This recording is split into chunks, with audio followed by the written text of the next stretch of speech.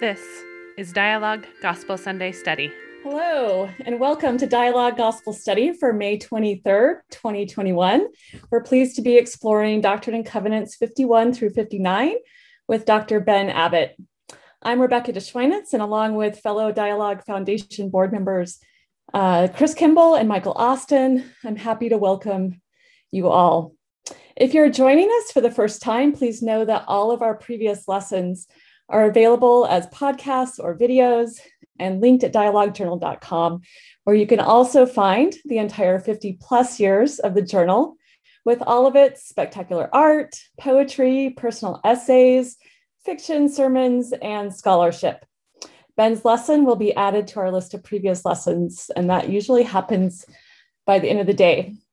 If you have enjoyed having access to more than 5 decades of dialogue and these gospel study lessons, we invite you to make a contribution in support of the mission and ongoing work of Dialogue. If you're on our mailing list, you know that the Dialogue Foundation has recently launched the Sustaining Dialogue campaign. Founder Eugene England explained what this endeavor is all about in our first issue of the journal. My faith encourages my curiosity and awe. It thrusts me out into relationship with all creation and encourages me to enter into dialogue. We hope you will join us in working to secure the future of this vision by ensuring the sustainability of dialogue for the next 50 years and beyond. Our objective is to create a fund that will produce enough increase to finance the journal and all of its associated resources in perpetuity. We have looked forward to this campaign and expected the move. To fulfill Gene's vision in the 21st century, we have made the journal all 54 years of archived issues and all of our new digital offerings, including this gospel study series, our podcast and other features, entirely free for online users. We are proud to do so. It was the right thing to do, but it means moving away from a subscription model of funding. We have spent the past few years figuring out how a digital model for the Dialogue Foundation might work. We have now set a budget, made a plan, and we want to ask you for your help. There's more information at givetodialogue.com. We also have an email address dedicated to this campaign. You can contact us about that at sustainingdialogue@dialoguejournal.com. So this morning, if you're with us live on Zoom, you're welcome to post respectful and relevant comments and questions in the chat. We'll also keep track of what folks have to say on Facebook, where we are also live. We look forward to integrating some of your comments and questions into today's lesson. We're thrilled to have Dr. Ben Abbott with us this morning. Just our usual caveat that Dr. Abbott, we invited him to speak for his personal voice. We're thrilled to be able to feature some of Mormonism's most vibrant thinking. He does not speak for the Dialogue Foundation or for BYU or any other organization. Ben Abbott was born in Nashville, Tennessee, and grew up in Orem, Utah. He got interested in science and nature from watching TV and mountain biking in the foothills of Mount Timpanogos. Near the end of his senior year at Orem High, he slipped on a pamphlet for the Quinney Scholarship at Utah State University and applied to the Watershed and Earth Systems Science program. During his undergraduate studies, he worked as a researcher in northern Alaska, investigating how fish influence nutrient cycles in Arctic lakes. That led to his PhD at the University of Alaska Fairbanks, where he studied permafrost climate feedback using interdisciplinary techniques to quantify how Arctic and boreal ecosystems respond to climate change. After finishing his PhD in 2014, he worked as a Marie Curie postdoctoral fellow at the French National Science Foundation. While in Western France, he studied the effects of agriculture and urbanization on aquatic and marine ecosystems. Ben is currently an assistant professor in the Environmental Science and Sustainability program at BYU, where he works with a team of creative and passionate students and postdoctoral researchers to understand and encourage sustainability and reciprocity among all members of the human family and all creation. He's particularly interested in social and environmental sustainability, science communication, and exploring the religious and cultural basis for ecological stewardship. He and his wife, Rachel Gianni Abbott, And I grew up in Fairbanks, and Rachel's family lived just down the hill from me. So I have fond memories of them. They have 4 children who take after them in their love of animals, TV, and biking. Our music this morning will be What Fair One Is This by Mark Abernathy. This was the first hymn that was published in the Evening and Morning Star and was included in the first LDS hymnal as hymn number 3. Our opening prayer today will be given by Ingrid Eliza Abbott. Ingrid is 12 years old and spent her first few years growing up in Alaska, a great place to grow up. When she was 5, she moved to France with her family for 3 years and now lives in Provo, Utah. She loves to draw and paint and play with Lego friends. She loves animals and the earth and wants to protect them both. She has a guinea pig named Aurora, 2 little brothers, and a little sister. And later, our closing prayer will be offered by Chelsea Abrahamian, who is from Los Angeles, California. She's a senior at BYU, majoring in environmental science and minoring in international development, and graduating coming up in June. Her undergraduate research has primarily looked at cyanobacteria in the Utah Lake watershed. She served a mission in Armenia and loves birdwatching and all things related to the ocean, like kayaking, paddleboarding, and scuba diving.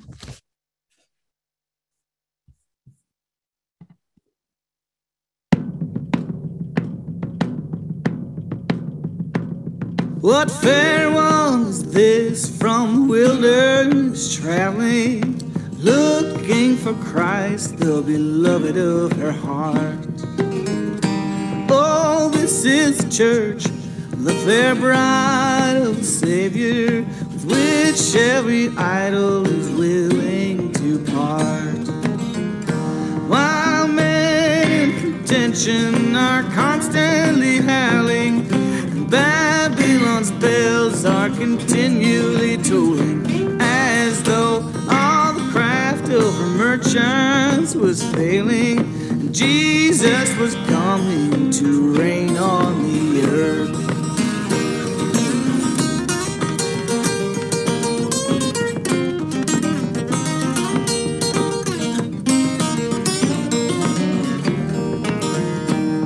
A blessing, Savior is coming. His prophets and pilgrims of old have declared. And Israel, the favored of God, is beginning to come to the feast for the righteous prepared. Old formal professors are crying delusion, and high-minded hypocrites say 'tis confusion, while grace is poured out in a blessed effusion. Saints are rejoicing to see priestcraft fall.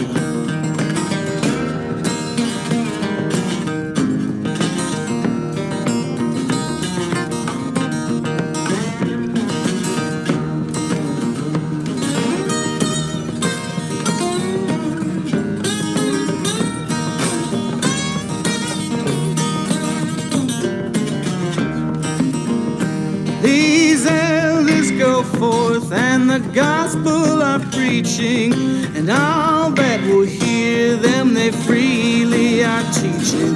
And thus is the vision of Daniel fulfilling.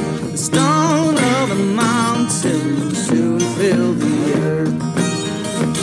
The stone of the mountain will soon fill the earth.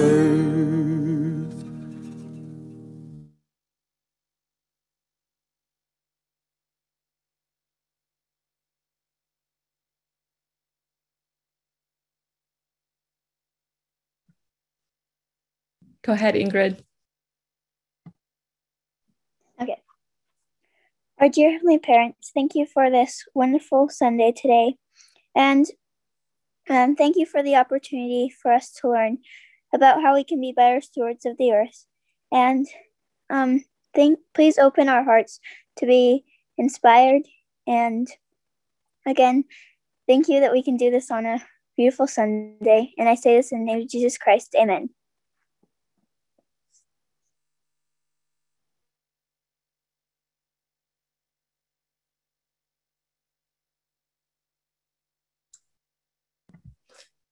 All right, Ben, all you. Thanks a lot. I'm really grateful to be here today, and grateful to be with all of you. I can only see a few of you on the screen, but I know that the rest of you are there. Let me just share this real quick. Just to verify, can you see my screen, Rebecca? Okay. I felt really humbled this last few weeks, thinking about the opportunity to talk to you. I don't feel particularly well suited or qualified to give guidance to anyone, especially on spiritual things. Right? I feel like I have so much to learn and so much to repent of, but I felt, Ingrid, I thought that you captured the feeling that I've had recently of a need to open my heart, and for all of us to open our hearts and try to understand more what the Lord wants us to do in relation to each other and the Lord's creation. And as I read through these sections, the phrase that stuck with me most actually wasn't stewardship anymore. I talk about stewardship and think about stewardship all the time, but there was a different phrase, be planted in the land of Zion. That stuck with me and seemed to encapsulate a lot of what is being taught in these sections. I am constantly amazed by the diversity of creation, the physical and the biological and the social world that surrounds us. And before we get started, I just wanted to thank my wife, Rachel, who has some of the kids with her. Thank my mom, Susan, who has the rest of the kids with her. They have been my partners. This was a picture from during the pandemic when we went out together. But that community, I love actually the hymn, For the Beauty of the Earth. I was trying to decide between those two. What fair one is this, or For the Beauty of the Earth? For the Beauty of the Earth makes this beautiful round about the beauty around us in nature, the beauty around us in cities and agricultural areas, and the beauty of human love. And those are all connected. So I'm grateful for all of the people who have supported and taught and been patient with me. On the topic of that hymn that we listened to, here's a picture of W.W. Phelps. And I always thought that if I didn't have to abide by BYU's grooming standards, I might look a little bit like him, maybe as handsome. And then also I wanted to give a shout out and thank you to Mark Abernathy, who made that recording and allowed us to use it. But I feel like it really encapsulates the excitement of that time in the Restoration, where everything was new and everything was trying to be figured out. I actually don't think it's that different from our time, right? Where we know a little bit more, and yet we still proclaim that many great and important things are yet unknown. And in the dialogue today, by the way, I am not a formal person, and I really like to be challenged and interrupted. And so please, Rebecca and Chris, I believe you're moderating the comments. Interrupt me at any time if there's a comment or question, and then I'll try to pause as well to allow full participation. But I want to look over what I think are the main points that are being brought up in these sections and try to relate them to what I know of ecology, the way that the Earth system works. And I, of course, view ecology is a really important part of the gospel, right? It's a window into how the Lord has structured creation, including ourselves. So I think there are lots of connections there. The first message that I think is put forward the most often in these sections is that the Lord hates inequality. The Lord is not tolerant or accepting of systems that do not give us opportunities, that do not treat us with equity and with respect. Here are just a few verses from these sections. Appoint unto this people their portions, every man equal, according to his family, according to his circumstances. This was, of course, at the time that they were first trying to live the law of consecration, of truly sharing all of their worldly resources, and creating a unified society. This next one, I think, is interesting in the way that it blends individual and communal responsibility. Let every man deal honestly and be alike among this people, and receive alike, that ye may be one, even as I have commanded you. So one of the most direct commandments from our Savior in his mortal ministry was to be one. Otherwise, we are not of his. And here it's saying that if we are not temporally one, if we're not sharing the resources, the wealth, the opportunities that we have, we can't achieve that oneness. So again, it's not a spiritual oneness, but a temporal separateness. No, we have to have that unity and sharing. This third one is similarly direct. Remember in all things the poor and the needy, the sick and the afflicted. For he that doeth not these things, the same is not my disciple. So there's no room for different interpretations. The Lord is not all right if we are living in a way that does not lift up all of his children. There are two longer passages. I won't read all of these, but in section 56, there's this amazing series of verses about woe unto the rich that won't give their substance to the poor. And it's really interesting, right? Those riches shall be your lamentation in the day of visitation and of judgment and of indignation. The harvest is past, the summer is ended, and my soul is not saved. So we had a stake president in Fairbanks who said one time, I've never seen a U-Haul behind a hearse. Right? When we die, we don't bring our things, our possessions along with us. And yet, this is saying that the way that we treat our possessions, anything that we have control over, this is the time to do that correctly, where we have to focus on that. There also is a warning to the poor, right? It doesn't say that only the rich are the ones in need to repent. If the poor are not contrite and humble, then they can also be under condemnation. And yet there's an asymmetry here where the poor are given a blessing, whereas the rich aren't. The rich are only given the warning. So here's the blessing for the poor. Blessed are the poor who are pure in heart, whose hearts are broken, and whose spirits are contrite, for they shall see the kingdom of God coming in power and great glory unto their deliverance. For the fatness of the earth shall be theirs. For behold, the Lord shall come, and his recompense shall be with him, and he shall reward every man, and the poor shall rejoice. And then this next verse, I don't quite know how to interpret, but I think it's really beautiful. And that their generations, so speaking of the poor, I presume, and their generations shall inherit the earth from generation to generation, forever and ever. So this is a theme throughout these sections, that inheriting the earth, not transcending or leaving or abandoning, but inheriting the earth, is the ultimate reward.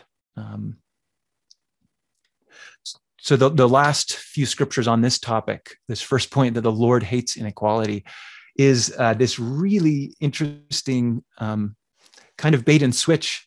Actually, when I listened to these scriptures first when I was preparing, rather than read them, because I find when I read, my eyes dart around everywhere. So I was listening to the recording, and I thought there was a mistake when it got to this section. I thought, we don't have CDs anymore, so it couldn't have skipped. But the Wi-Fi must have gone out for a second. But here's the first part of this section. That a feast of fat things might be prepared for the poor, yea, a feast of fat things of wine on the blease well refined, that the earth may know that the mouths of the prophets shall not fail. Yea, a supper of the house of the Lord, well prepared, unto which all nations shall be invited. First, the rich and the learned, the wise and the noble. That's where there was a little glitch. And I thought, wait, this can't be right. I thought that the first shall be last, right? Then you read on and it says, and after that cometh the day of my power. Then shall the poor, the lame, and the blind, and the deaf come into the marriage of the Lamb and partake of the supper of the Lord, prepared for the great day to come. So actually, though the rich and the learned, the wise and the noble got there first, that was before the Lord opened the meal. It was before the day of the Lord's power. They took what they thought that they needed or wanted, but it wasn't the Lord doing that. And this phrase here, a supper of the house of the Lord, I think is really interesting. What is the house of the Lord if the rich and the learned, the wise and the noble got there first? Well, I think the house of the Lord is clearly the earth. And so they've taken what they wanted. And then at the day of the coming of the power of God is when the poor and the humble shall receive their portion fully. So if this is a clear point, my question to us, or the point of discussion, is how are we doing regarding equality and inequality? We can think of that personally. How are we doing in our own homes, in our own way of viewing the world? How are we doing in our church groups, our congregations, our stakes and wards? How are we doing in our cities and states and nations?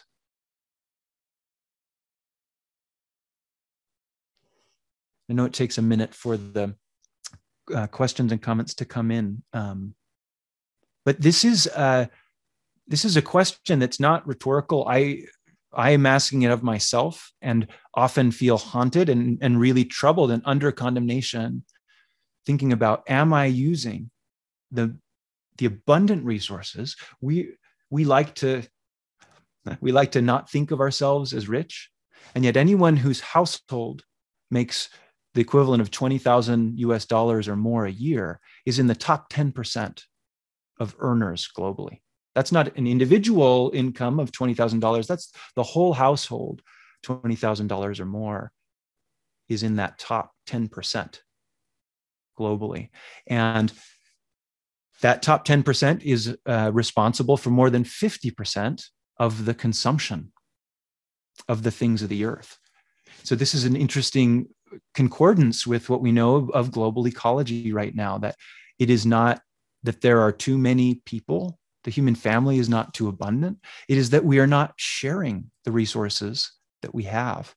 Certain people are consuming much more than the earth can sustain. Any responses or questions or comments to that idea of how are we doing regarding equality?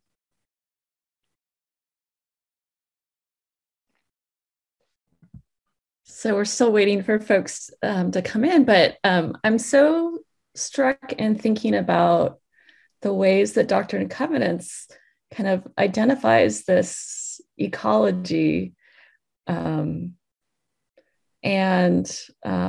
just from the scripture that's still up here, that there's a understanding that the rich and the learned, the wise and the noble, those who have, they're going to take, and that there is a condemnation, right? There is a warning of that, and that God is clearly identifying that that's not what his plan is, that that's not how he's set up the earth and the human family to operate. Yeah. Someone's asking about kind of how maybe you think about the system of capitalism fitting in. And another comment here about it requires a transformation of using and seeing people as things, resources to fulfill our ego needs, rather than kind of the way that God sees people, right? Yeah. In response to that first comment of how does this fit into capitalism, none of us individually determine what government or what economic system we exist in, right? So that does go beyond what any of us can control on a short time scale. However, we should absolutely be involved civically and be thinking about how can we transform our society to align more and work within this really clear guidance of it's just not acceptable to allow anyone to not have what they need. But we all have control over how we use our resources. That's maybe too absolute and extreme, but we have a much larger amount of control over what we do with the things that we have. And I've been amazed to see I haven't seen much of a correlation between how much we have and how willing we are to share it and give it. Some of the most open and welcoming and generous people that I know are some of those who have the least, at least in terms of the world, right?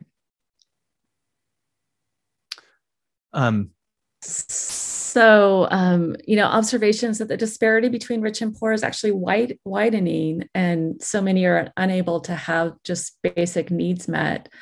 And an observation that there are so many people at this time, and you're suggesting that this shouldn't be a problem, right? That the flora and fauna of the earth is struggling to survive as well, but maybe that's not necessary. Absolutely right. There's a really common thought of, okay, to provide for the human family, it has to be at the expense of the ecosystems, right, of the earth. And I just point towards this middle part of this passage, a supper of the house of the Lord. We're not consuming the house of the Lord, right? If you were to go to the temple, we're more familiar with that. We're thinking of it that way, right? We treat the temple with a huge amount of sacredness, which we should, right? But if we were to go to the temple and then bring home the furniture or bring home the decorations, I don't think that anyone would think that was appropriate. Similarly, if we are consuming the earth, then that can't be in line with God's will.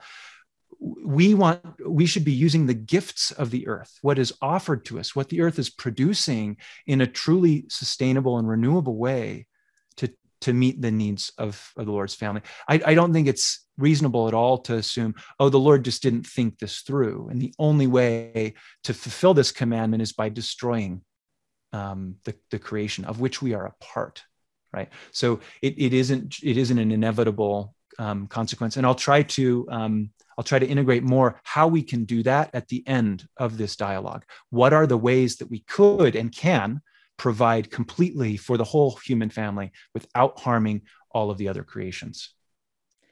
Right. There's some comments too about like feeling so helpless, right? About how do you even begin to start as just one small person. There's also observations about that we tend to define ourselves by consumption, and that this helps to generate and perpetuate inequality and competition, that we're dividing and pitting ourselves against each other. And that also puts us, I would add, in competition, like against the earth. Yeah. Thank you so much for that comment. Yes, when I don't know if anyone had, it is so easy. I mean, consumption is just all around us, and so many things are becoming cheaper. I've had this experience several times. I'm embarrassed to say. A package arrives at my house. I have no recollection of ordering anything, right? Like, our consumption is so casual, and so many things. And it's like some string of Christmas lights that changes colors. Like, how did I ever think that was something that I should be using what truly are sacred gifts to consume, rather than focusing on what can serve and uplift our community? Ben, now the comments are rolling in, but I'm going to jump in with a comment. I guess I'm really struck by the shift from the house of the Lord as the temple to the house of the Lord as the earth. I think that's a powerful insight, and it leads to thinking of the earth as something to be consumed because the second coming is upon us, and we will just use it up and then Christ will return. To a place, and I think this is a part of the LDS Mormon Joseph Smith vision, is the earth as the house of the Lord, as a place to this will go to a sustainability kind of conversation, I think, but that's as a place to preserve and to enhance as opposed to use up. Yeah, and I'll throw in another thought that's here on chat where they're observing that their original commandment to Adam and Eve was to multiply and replenish the earth. And it's not just, themselves, but it's the earth. It's this, house of the Lord and this larger ecosystem that, absolutely. Not use, replenish. So the earth is the celestial kingdom, right? And maybe that's one interpretation of the last verses that we read of their generations shall inherit the earth. That's a way of simply saying they shall inhabit the celestial kingdom, which literally will be the dwelling place of God. And so as sacred as our temples are, and I was really struck as a youth being taught, hey, temples exist on both sides of the veil, both on earth and in heaven. And yet when we think about what is heaven, where is heaven, and we know that it is here, it no longer is about, okay, it's all going to be destroyed. It's like, no, we need to work towards that place where we've created a global Zion community where there is no poor, where there is no exploitation or extortion among humans and among all of God's creation. But I do find it very, very helpful to I think that our community has really excelled in reminding us of the sacredness and importance of our bodies, which are the temple of the Spirit, and of the physical temple itself, right? Which is the object of, not the object, but the way that we achieve many of our goals in worship. And I'll come back. There's a very direct verse in here about that mentality of, it's going to pass away, so we can use it up, right? And actually, George Hanley has a great comment here. Would we ever apply that reasoning to our body, which is going to die as well, right? Oh, my body will pass away and be resurrected. It doesn't matter if I smoke a few cigarettes or do anything. No, we never would. But we've applied that reasoning of, it doesn't matter what we do to the earth, in a very naive way and destructive way. So as you bring in kind of this analogy of the temple too, I'm thinking about, Joseph Smith talking about how the temple, and if we're thinking about the temple maybe in terms of the house of the Lord and a symbol for the earth, that the temple was designed for all people, and that he envisioned it as all races, all languages, all people coming to this place and it's on terms of equality, right? That they're enjoying the house of the Lord. I love that universal invitation as well. Isn't that amazing? And indeed, we know that that is the case, that all who desire, all who wish, all who want will be welcome there. That's this beautiful idea of truly universal salvation, right? Only those who choose, who do not desire that once they have a fullness of truth revealed unto them, won't be there, not because they aren't invited, but because we respect their choice. Completely different than a view of somehow it being protected and kept out and only super special VIPs able to go there. Yeah. Well, I want to let you move on with another part that you prepared, but just another comment that fits with this is the temple spends about a third of the time teaching about creation and the beauty of the earth before people even get to it. And that should tell us about something about the sacredness of the earth and about the earth as the house of the Lord, as this larger ecosystem that we are just a small part of. Yeah. Thanks for that comment, Rebecca. As you said in the introduction, TV is where I first really gained an obsession with nature, right? Like watching National Geographic and the TV show Nature and seeing all these stories of animals and plants and ecosystems. And I remember I didn't feel a gap about that at church. We just never talked about that at church. But when I went to the temple for the first time, I remember thinking, wow, here is the teaching of the importance of our fellow brothers and sisters beyond the human family, right? We're viewing images and listening to descriptions of them over and over, not just once or twice. It's really striking in that temple ceremony. The second point that I find really emphasized in these scriptures is that the land is a living thing, and it's also a personal thing.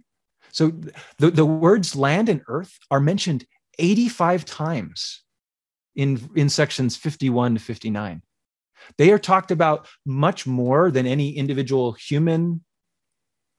Even actually, I think the Prophet Joseph Smith's only mentioned once, and there it's a warning that, hey, if you don't follow these instructions, you will fall just like anyone else. But the land and the earth are mentioned over and over again. Now, some of those mentions of land are very associated with property, right? So that's different. Hey, we need to secure legal access to certain areas, but most of it is not.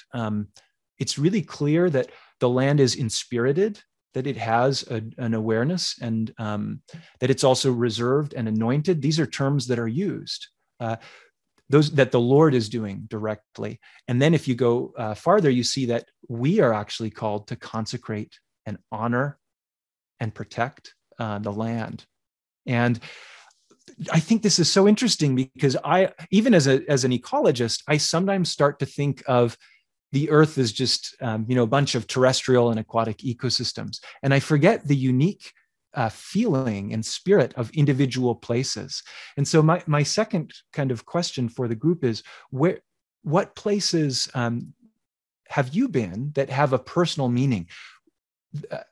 What is the feeling when you're there? What's a place that has been consecrated for your benefit and blessing? What is a place that you have blessed and consecrated? And this is a picture from Sanpete County in Utah, a place that one side of my grandparents and my wife's mother's family are from, a juniper tree out among these rocks. And it's a place with a very distinct feeling. When I go there, it's not just another place, but I have a connection. I feel the spirit of that place. And that's such a different view as well, because you no longer can allow certain areas to just be sacrificed. Oh no, it's okay. We'll let that area just be destroyed.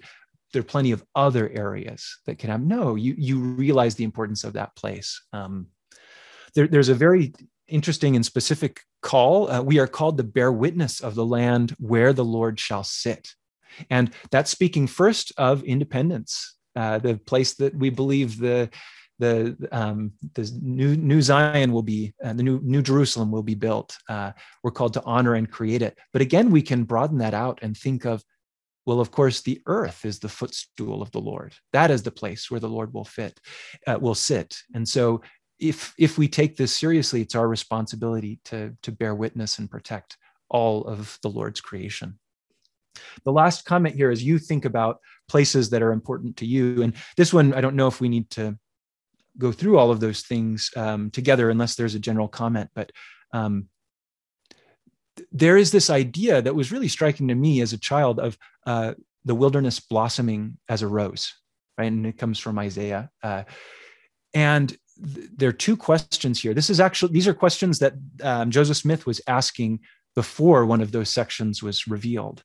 And the question is, when will the wilderness blossom as the rose? And when will Zion be built up in her glory? And I was born in Nashville, Tennessee, a very humid and wet place. I grew up in Utah, a very arid and dry place. And I always had thought about water and a change of vegetation when talking about blooming, the wilderness blooming or blossoming as a rose. And yet here, Independence is a place that's very green. It wasn't about a change in the land. It wasn't about reworking or restructuring the ecosystem. It was about the interior change among the saints of God. When will Zion be built up? So for the wilderness, quote unquote, to blossom as a rose, it's not anything wrong with the wilderness or the ecosystem. It's something in us that needs to change. And I actually would put forward that this could mean wherever we live on earth, be coming into alignment with the constraints and limits of the place that we live. Robin Wall Kimmerer has this beautiful invitation for all of us to become native to the place where we live. Right? We can't decide whether or not we are indigenous, whether our people originated from that place. But wherever we live, we can learn from it and choose to live. And indeed, Brigham Young said that the earth abides the celestial law, and we should seek to abide the same law rather than bend it to our will.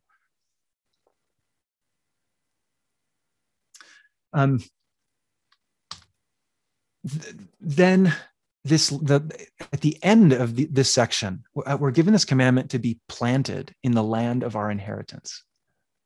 And that is indeed the ultimate reward. And I think that is such a beautiful metaphor that I'll try to dig into. I didn't realize dig into is another planting metaphor, right? Later on. This is a picture of one place that's really important and sacred to me. This is the foothills of Mount Timpanogos. And this is a picture that I took last October. And if you didn't live in the valley, you may not know there was a wildfire that was started at the Orem Police Range that burned 3,000 acres. And I had biked on this the week before and came back, and it looked like the moon. It was really astounding to see the level of devastation. And also, well, I'll come back to that, because as an ecosystem ecologist, disturbance is a part of the Lord's system that's crucial. We wouldn't have any of the ecosystems that we know and love without the natural types of disturbance and also human involvement. We now know that the majority of the Earth's surface has been in interaction with and highly modified by humans for 12,000 years or more. This paper came out just this summer. That 75% of the Earth's surface, the ecosystems that we see, they're not natural in the sense of not having humans, but they are natural in the sense of including humans. And so when I saw this, it was really difficult to see the destruction. And yet I also recognized that wildfire and disturbance is a part of a process of renewal. So I'll pause there for a moment, just in case, again, don't feel, it can be very personal to share these places, these sacred places that have been meaningful to us. But if anyone does have a comment or question along those lines, happy to hear it. So a number of people have shared, some have said, there's not one place that they would identify, but they've had many moments running in the mountains where they've had deep spiritual experiences. And I think that that speaks to the being native to the place and seeking that kind of communion as part of seeking the Lord. Someone has suggested, I drive into my beautiful Oregon from Idaho, and the first glimpse of the sun glistening on the Columbia River is this kind of deeply spiritual experience. I imagine that you and I and Rachel and your kids share some kind of affinity for interior Alaska. And every time I fly home and there's just this vast expanse of wilderness, I feel in awe and at home, and like there's beauty and goodness. Absolutely. There's another comment I attached myself to, but I had that experience in the Boundary Waters after a long and difficult portage. I think there's an interesting theme there of wilderness in particular, including some amount of struggle, some amount of effort to get there, to survive. looking here before I jump in myself, I think of the first time I came up to Half Dome in Yosemite, and what happened to me as I saw that from enough of a distance to get the whole perspective was a feeling, I am glad, I give thanks that I have lived to have this experience. Yeah. Thank you for those really personal and sacred experiences. All of the ones that we've mentioned so far have been in a relatively non-human modified environment, right? We were talking about kind of nature as something separate from people. And I wanted to share one observation that my son Caspian has taught me. And a commonality between all of these experiences that we've shared is that we noticed the beauty around us. That doesn't mean that there's not beauty in other places, but maybe that struggle, the fact that we expended resources and time to get there, made us more attentive to how beautiful and moving and powerful that place was. But what Caspian does is he sees details. You know, and this is part maybe of, as a child, being closer to the ground. But yesterday he came running up to me, and I thought something was wrong because he was speaking so loudly. For those of you who know Caspian, he speaks loudly a lot. But he had noticed that there were two colors of box elderbug in our backyard, and that some of them were red and some of them were primarily black. And sure enough, I looked it up, and there are two species of box elderbug. I've smelled and been bothered by box elderbugs for so long, but I've never seen the beauty. And when you look at the beauty right there in our own backyard, it's really powerful. So may we all pay closer attention to the beauty that's around us all the time. And then also remember that the built environment, sometimes called anthropomass, all the things that we've built, also are a part of creation. For we are a part of creation. We are a part of these ecosystems that can be positive. And so likewise, I heard someone say how important the dorm was where they lived. This was Helaman Halls. They went to BYU, and how that had been a location that had been really sacred and important to them. And that is a part of the earth, right? It is a gift. It's made up of cinder blocks, and cinder blocks, of course, are artificial, but they're made of elements which come from the earth, right? Part of that gift. So it doesn't have to only be pristine places that we have these connections. I didn't realize I'd put this here, but this is that quote from Brigham Young, that the earth is very good in and of itself and has abided a celestial law. So isn't that interesting? The Lord, or the earth in the past tense, has already abided. It's not something on its own that needs to repent. It has already, and I would say does already abide that law. We should not despise it, nor desire to leave it, but rather desire and strive to obey the same law that the earth abides. And that's just a complete reversal of how we approach so much about the world around us. And then there's this beautiful section in Job 12, 7 through 10, that says the same thing. You know, learn, ask the beasts, and they shall teach thee. And then it goes through all these different examples. So this idea of the earth as a model for us.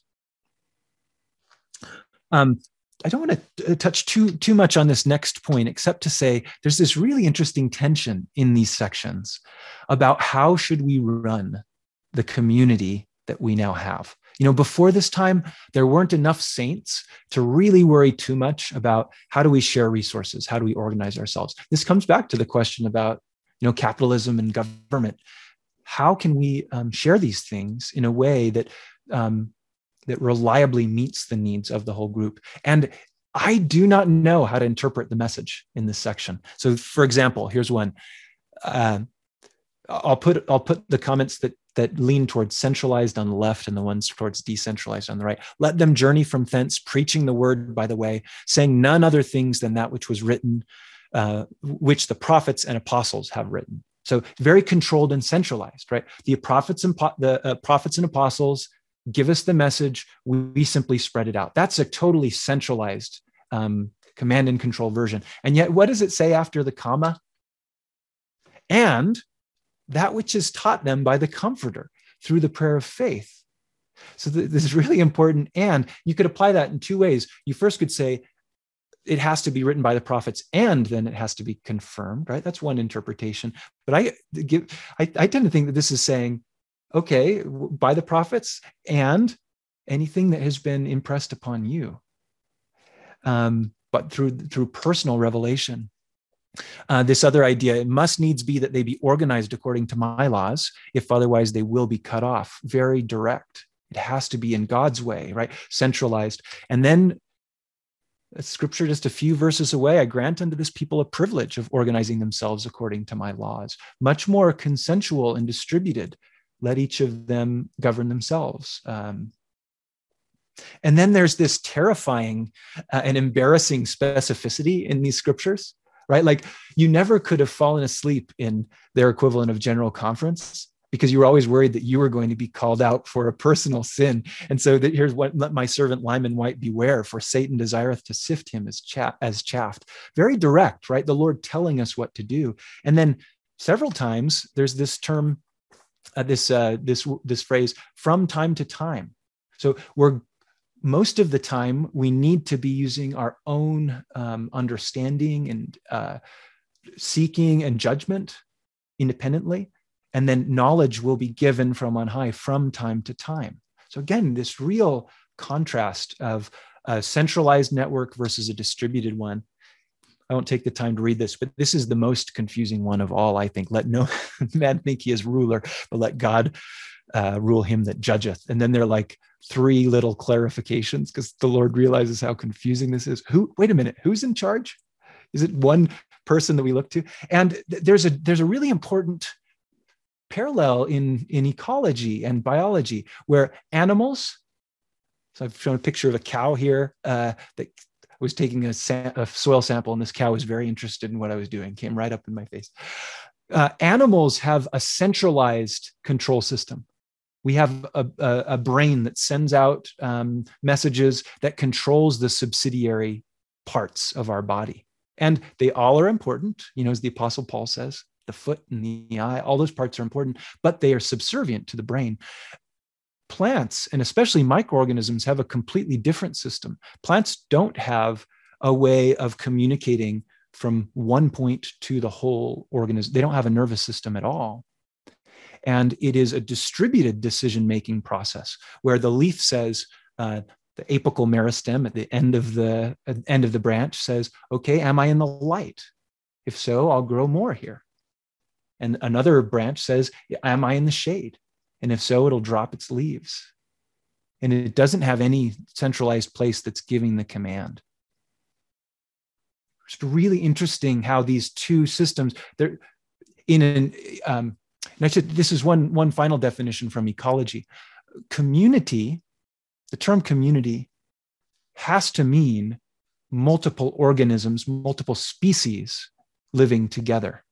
If you're just talking about one species, that's not a community at all. That's only a population. And I think that similarly, none of us can live alone. Our species is wholly dependent on, we're what we call heterotrophs. We eat. We have to eat and kill things to survive. Autotrophs can capture that from the energy from the sun and from chemicals. So we have to live in community. And anytime that we start thinking, oh yeah, I'm independent, I can do this on my own, we're just not living according to the laws of the earth, which say we all are in community. And that's the final, sorry, I have one more after this, but the penultimate point from this, that we have to, there's a focus on community and a condemnation of times that people are thinking of themselves.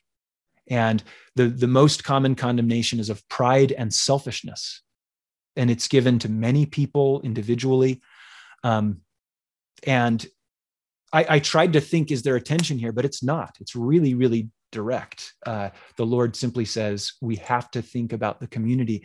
And the question that brings up in me is, in our ministering within and beyond the church, how can we make it less about ourselves We of course act. We are animals. We have a centralized control system, a brain that's controlling the parts of our body. We have to act on our own, but the focus must be on the community rather than just how can I further my career, or how can I provide for myself or even those immediately around me.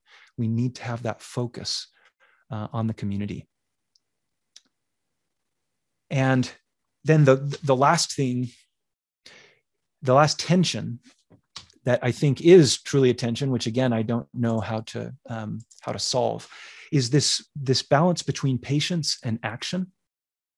So some very well-known scriptures on patience and tribulation occur in these sections, right? He that is faithful in tribulation, the reward of the same is greater in the kingdom of heaven. For after much tribulation come blessings.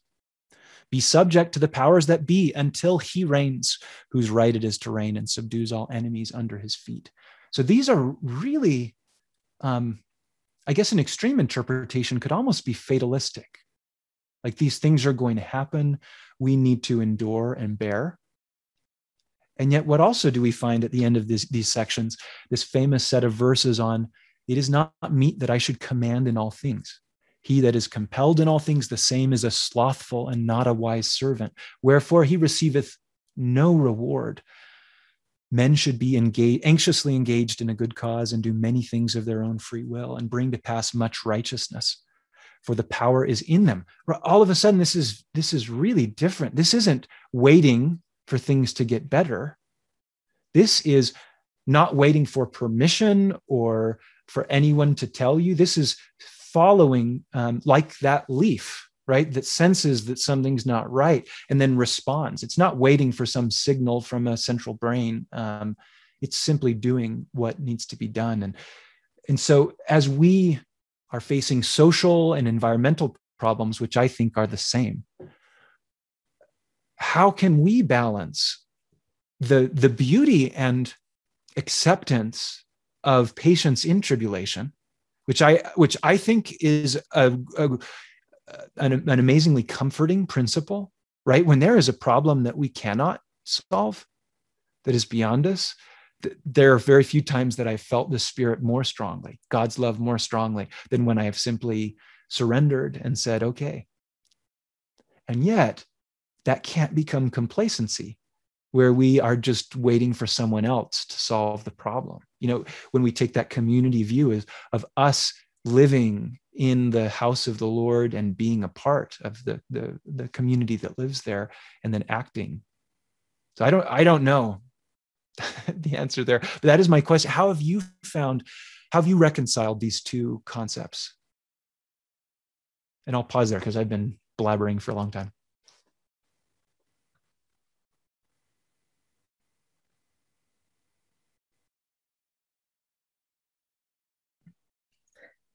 So a very quick comment, not expecting God to fix things that we are able to fix ourselves.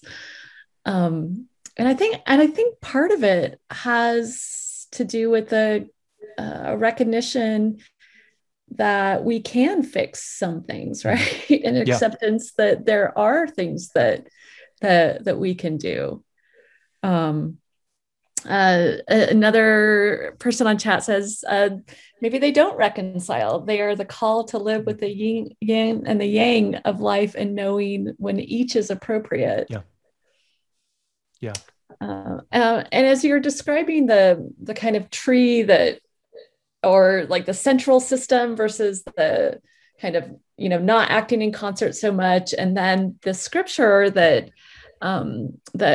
comes up where how we are, the power is in us, that we have that, if we're connecting to the power of God, right, into the Spirit of the Lord, then we have that kind of community, that larger consciousness, and can see and feel better how we can act in ways that will kind of move us toward caring for the house of the Lord and not just ourselves. Yeah. That's such an interesting point, Rebecca. The two conditions over here on the these anxiously engaged scriptures are that we should be anxiously engaged, right? We should be watching. We should be looking for ways to contribute, for ways to personally repent and help our community repent and move forward.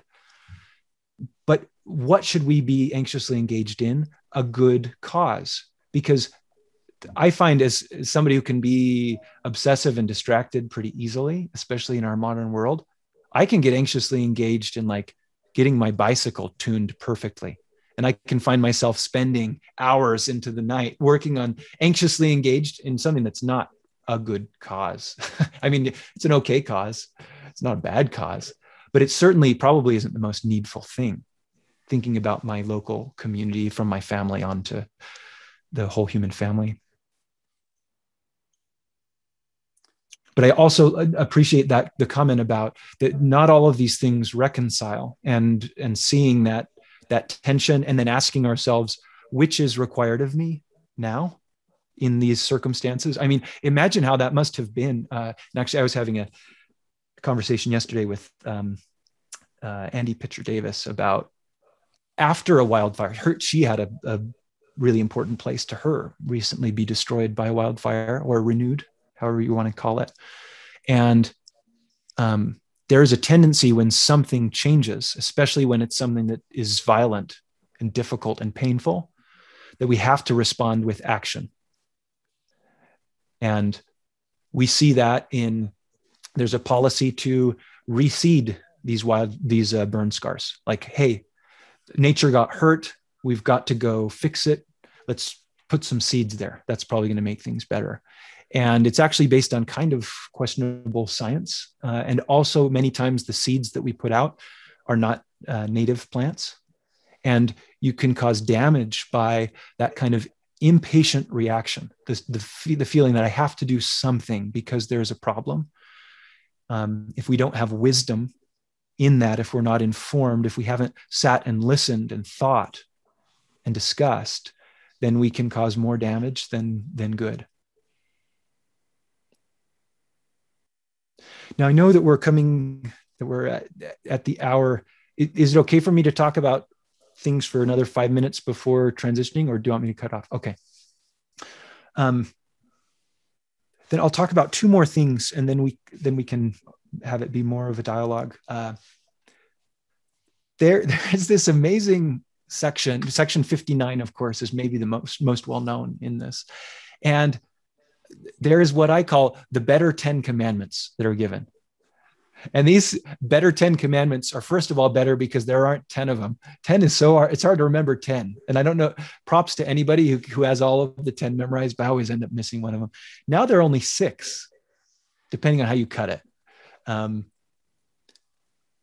they start with the 2 most important, right? When Christ was asked by a very detail-oriented student, what is going to be on the test? What's the most important thing that we remember? Christ said that thou shalt love the Lord thy God with all thy heart, and thou shalt love thy neighbor as thyself. So those are the first 2, the most important ones. And then after that, there are some specific ones that mainly draw on the original 10 commandments. But there's this beautiful promise that inasmuch as ye do these things with thanksgiving, with cheerful hearts and countenances, the fullness of the earth is yours. And so the concept of obtaining the riches of the earth, it's interesting. I think if you have these attitudes, it's not about obtaining those things. That's not the reason why. The fact that this is only offered after we have brought our lives into alignment with these better 10 commandments, to me shows that we are aspiring to attain what the earth already has and provides as we become a better part of the system of the earth. So we abide by those principles, and then we attain the fullness of the earth. And so this final idea is, I came into this thinking about stewardship and stewards. And there is a very important verse here, right? Whoso is found a faithful, a just, and a wise steward. So 3 conditions on there. Faithful, I think, is about our intent. Just is about thinking about the community and the group. And then wise is about, are we actually acting with correct principles? Are we just scattering seeds because it seems like it needs to be done? Or have we learned from the earth, including human society, to do things correctly? So if we do all of those things, if we are faithful, just, and wise steward, we shall enter into the joy of his Lord and shall inherit eternal life. I think it's really beautiful and complete. But that's the only time that the word steward or stewardship is mentioned in these scriptures, except for in the headings. In the headings, it shows up several times, right? The little summaries. The term that comes up over and over again, more than half a dozen times, is plant and planted. And so I just picked a few of them here, that you may be planted in the land of your inheritance to do this work, to plant them in their inheritance, be planted in this place, be planted in the land of Zion. And that really got me thinking again of plants. I'm biased towards plants, but when you are planted, you are in communion with the world around you. You are depending on it. You're not, often with steward, I think about somebody left on vacation and left me to check their mailbox, right? Like something physical that I need to take care of, that like the parable of the talents, right? Okay, I have these coins that are going to be there, got to return them at the end, those ideas. And yet a plant is to be planted, to be a seedling, rather than a steward, is to utterly depend on the conditions around you, to also accept that you can't just walk somewhere else, you can't lift up, right? As you develop that root system, it's permanent and it's in the place that you are. And I'm not, of course, talking physically. We're animals, not plants, so we can move. But that idea, that concept of being a seedling, I think is really powerful. And of course, we see that same metaphor in Jacob, where the Lord is the gardener. We are the gardened. We are those being taken care of. So stewardship is about accountability, responsibility, control. Those are important concepts. But I would put forward that seedlingship is about participation and codependence and reciprocity and full participation in the community, and a recognition that because not everyone is like me, because we have autotrophs like plants and cyanobacteria, because we have decomposers who are recycling the dead and releasing those nutrients, because we have consumers who are keeping the plants in balance, we can thrive together. That's a very different metaphor that I think is supported by these sections. I promised to tell you, and I think it's a really important thing, how can we then live in a way that meets the needs of the human family without degrading the house of the Lord, the earth? And there are, I'm just going to skip to one really kind of boring scientific slide. This is a picture of land use in the United States. And so the different colors show different types of land use. It's not showing where it occurs. It's been regrouped together so that you can see how big the different types of land use are. Really cool. First of all, look down here. You can see like golf. This is all of the golf courses in the US. But I'm going to emphasize a few here. This yellow, this is the land that we're using not to feed people, but to feed livestock. Cows, goats, chickens. There's this amazing thing that happens. And of course, we read in section 89, we should be eating a plant-based diet unless we are in a time of famine, unless we have to. And actually, it says that 2 times in that. I encourage you to reread the Word of Wisdom. It's not, it has 3 conditions once and then only 1 condition the second time. If we were to live more in accordance with the Word of Wisdom, there would be so much more land for all of the other parts of our community, all the other creatures, plant, animal, microbe, that are out there. And indeed, if we look at the energy needed to support a person, a mainly plant-based diet requires only 15% of the energy of the typical American diet. That means that we could feed 9 people for the land and nutrients and water that currently is feeding 1 person, simply because of how we're choosing to feed ourselves. Then there are all these other benefits with health. So yes, we're a part of a system and we can feel helpless, but there are things that we can do. Now, the other point is we've been commanded to love our neighbor and to love the Lord, and to not use resources by exploitation. And I just forgot the word. It'll come back to me in a second. This is in section 89. But there we have a huge problem right now. Environmental pollution, which is an issue that we often don't think about in terms of the gospel. It is causing 1 in 4 deaths globally. Our mistreatment of the environment is causing 15 million deaths a year. And this is just a graph that my student Isabella Rigo put together in a recent publication, showing how that compares to other things that we recognize are a part of our stewardship, of our discipleship, right? If we're thinking about avoiding wars, 200,000 people on average die from wars, homicides and domestic violence, malnutrition, even really important issues like suicide. These are vanishingly small compared to the human lives that are being cut short by our lack of attention, our lack of living in line with God's will. Most of these deaths are associated with the use of fossil fuels. It's pollution from our cars, from our furnaces, from the meat and dairy that we're eating. It is within our power to greatly reduce and very quickly move away from that. So actually Chelsea, who will be giving the closing prayer, is leading an interesting study on the plausibility of removing fossil fuels completely from the global economy, and how that could both lift people out of poverty, providing cheaper, cleaner energy, and also stop this horrible thing that is going on.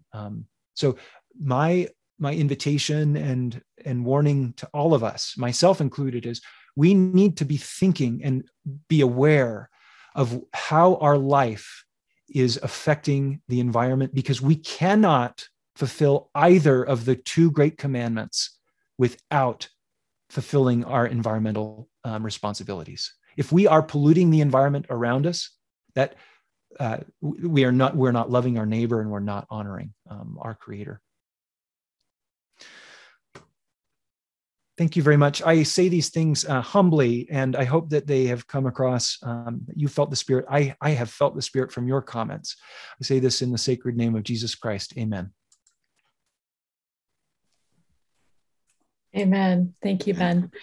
I want to also, as we kind of do a little bit more discussion before we officially wrap up, I want to invite Chelsea and Ingrid as well. If you would like to make comments and enter into this discussion, that would be great.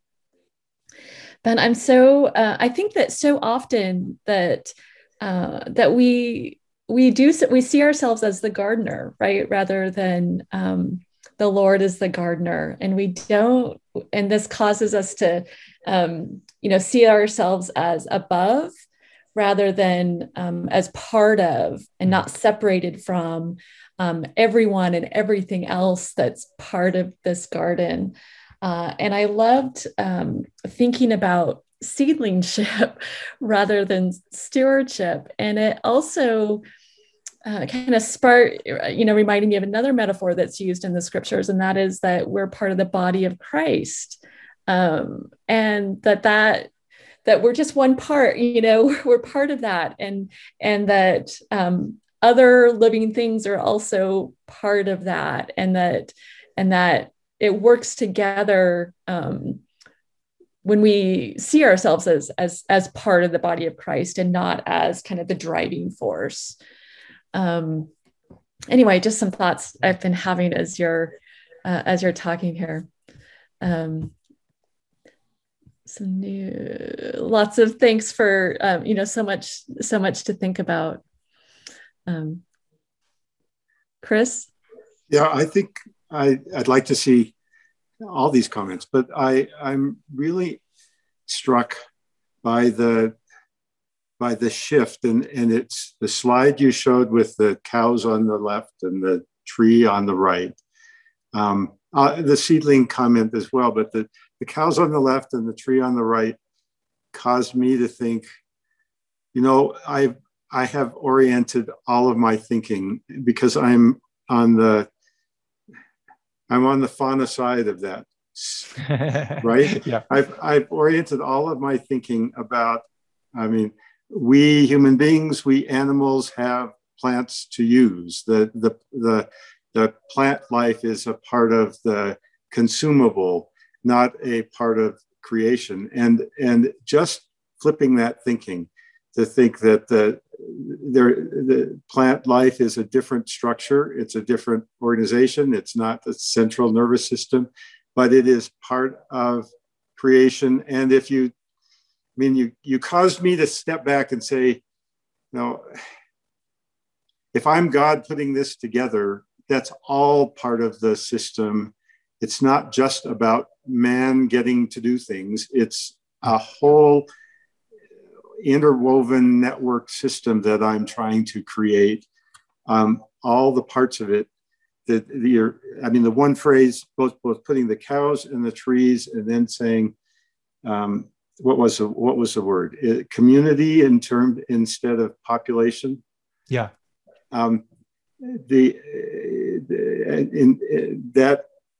That's what strikes me most powerfully in this whole, is just flipping that thinking makes a huge difference. Thank you, Chris. The thing that I would add as well, those decentralized networks are much more resilient to change, right? An animal, if that nerve gets cut, then the whole creature dies. And when you have a distributed system where each person, each node, each participant is enabled to act, then you can have a tiny twig of a tree that breaks off, and then it can resprout and grow into something new. And so I think it is really, and Rebecca, your comment made it clear to me, where we clearly should seek to be centralized is by tapping into our great leader and king, right? The Savior. And we can do that through the Spirit, which thankfully is a nervous system that's not sensitive to being physically cut. But where we need to be decentralized and each be thinking, and actually I think of that conference talk of lifting where we stand, right? Where you don't have to have somebody who's saying, okay, everybody do this, and here's what you have to do. Here are the 12 things throughout the day. Each of us need to be looking around and saying, how can we participate? How can we listen, right? Because again, that idea of it doesn't always mean doing something. Sometimes it means not doing something. Mm-hmm.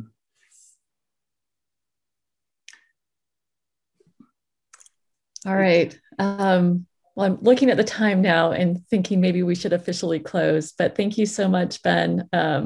As one of our attendees notes, we feel like we've been listening to Samuel up on the wall, helping us to kind of have a new framework and calling us to repentance and to community and to the blessings of the kingdom of the Lord. So thank you so much. Chelsea will say our closing prayer, and then I just want to invite everyone back in 3 weeks. There's a 5th Sunday in May, so we'll be back with Dialogue Gospel Study on June 13th with Rachel Mumford.